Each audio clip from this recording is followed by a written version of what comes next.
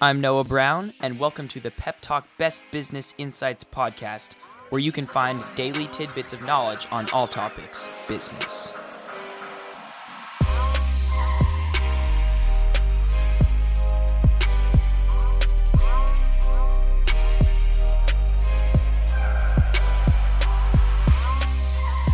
On today's episode, we hear from Matt Bodner on innovation and leadership. Matt is the host of the Science of Success podcast, which helps listeners improve their decision-making and persuasion techniques. Matt is also a partner at Fresh Hospitality, an investment firm that has a plethora of restaurants in its portfolio. And due to his work with Fresh Hospitality, Matt was named to Forbes' 30 Under 30 and called a rising restaurateur star by the National Restaurant Association. If you enjoy this episode and for more content, see the link in the description to subscribe to the Innovation and Leadership podcast on iTunes.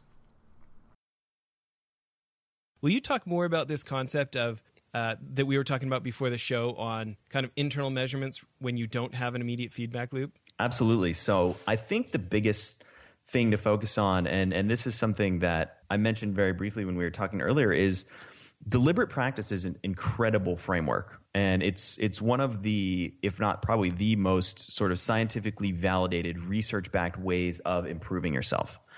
And it's really hard if you lack a feedback mechanism to be able to get all of the benefits of deliberate practice. And so in these kind of nebulous fields or these high variance fields or fields that are ruled by randomness, instead of kind of using the moniker of deliberate practice, what I kind of focus on, or the framework that I spend a lot of time thinking about, and I've spent the last 3 or 4 years really trying to master and understand really deeply, is what I call decision making, which is essentially how can you make better decisions?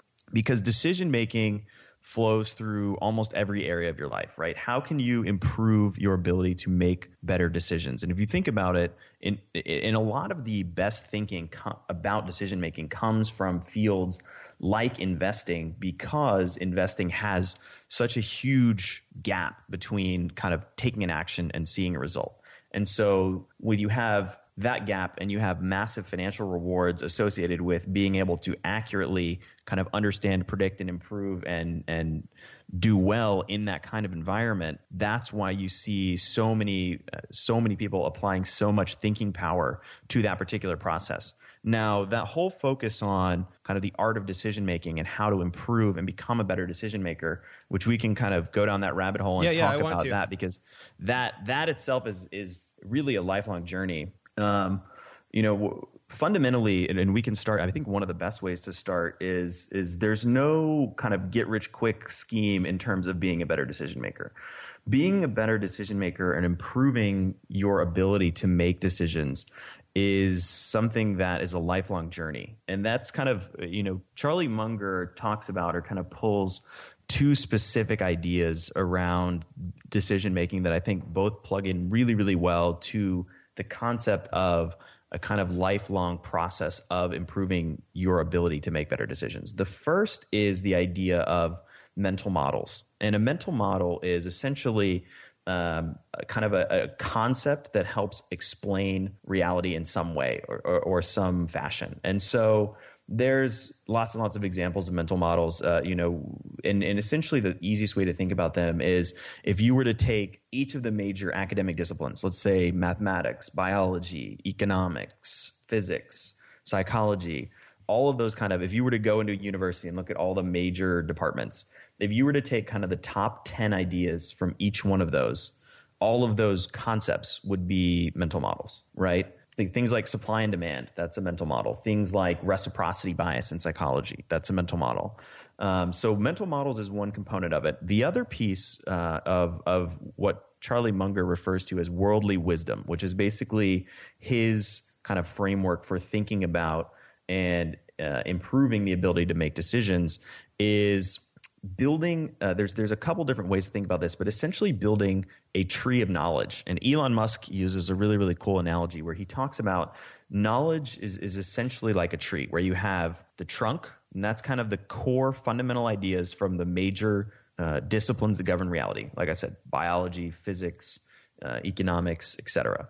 Then you have the branches, and that's where you start to get into the more specific kind of pieces of information. And then you have, the smaller branches, you have the leaves, etc. If you try to array knowledge in a way that you only focus on or try to just get the leaves, i.e. the tactical, really specific pieces of information about do X, do Y, or like really minute and contextual applications of specific strategies of kind of bigger principles, if you don't array the knowledge in a way that it's based off of a root and a trunk and then branches and then leaves, then the knowledge kind of falls to pieces. And Charlie Munger uses the same analogy when he talks about a concept called a lattice work of mental models. If you try to just kind of rote memorize all of these different ideas, they're just going to fall out of your head. What you have to do is build a system of thought and kind of organize your thinking around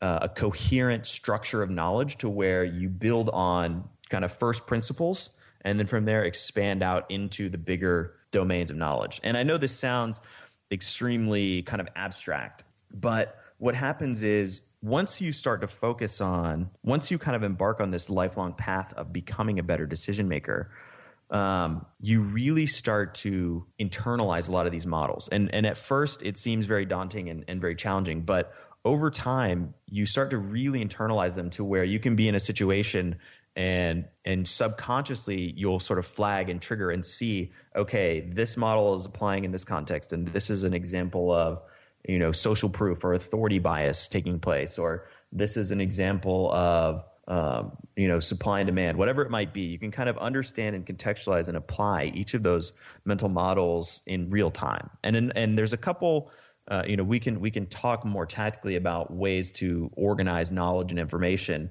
but there's a couple specific tools that a lot of these people, both from the investing world and kind of other spaces, use and recommend specifically around how to sort of bring these mental models to bear when you need them, and how to improve and kind of internalize all these different models.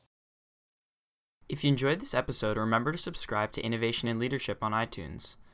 And that's all for today, Pep Talk Nation. Be sure to listen in tomorrow for more quality business insights.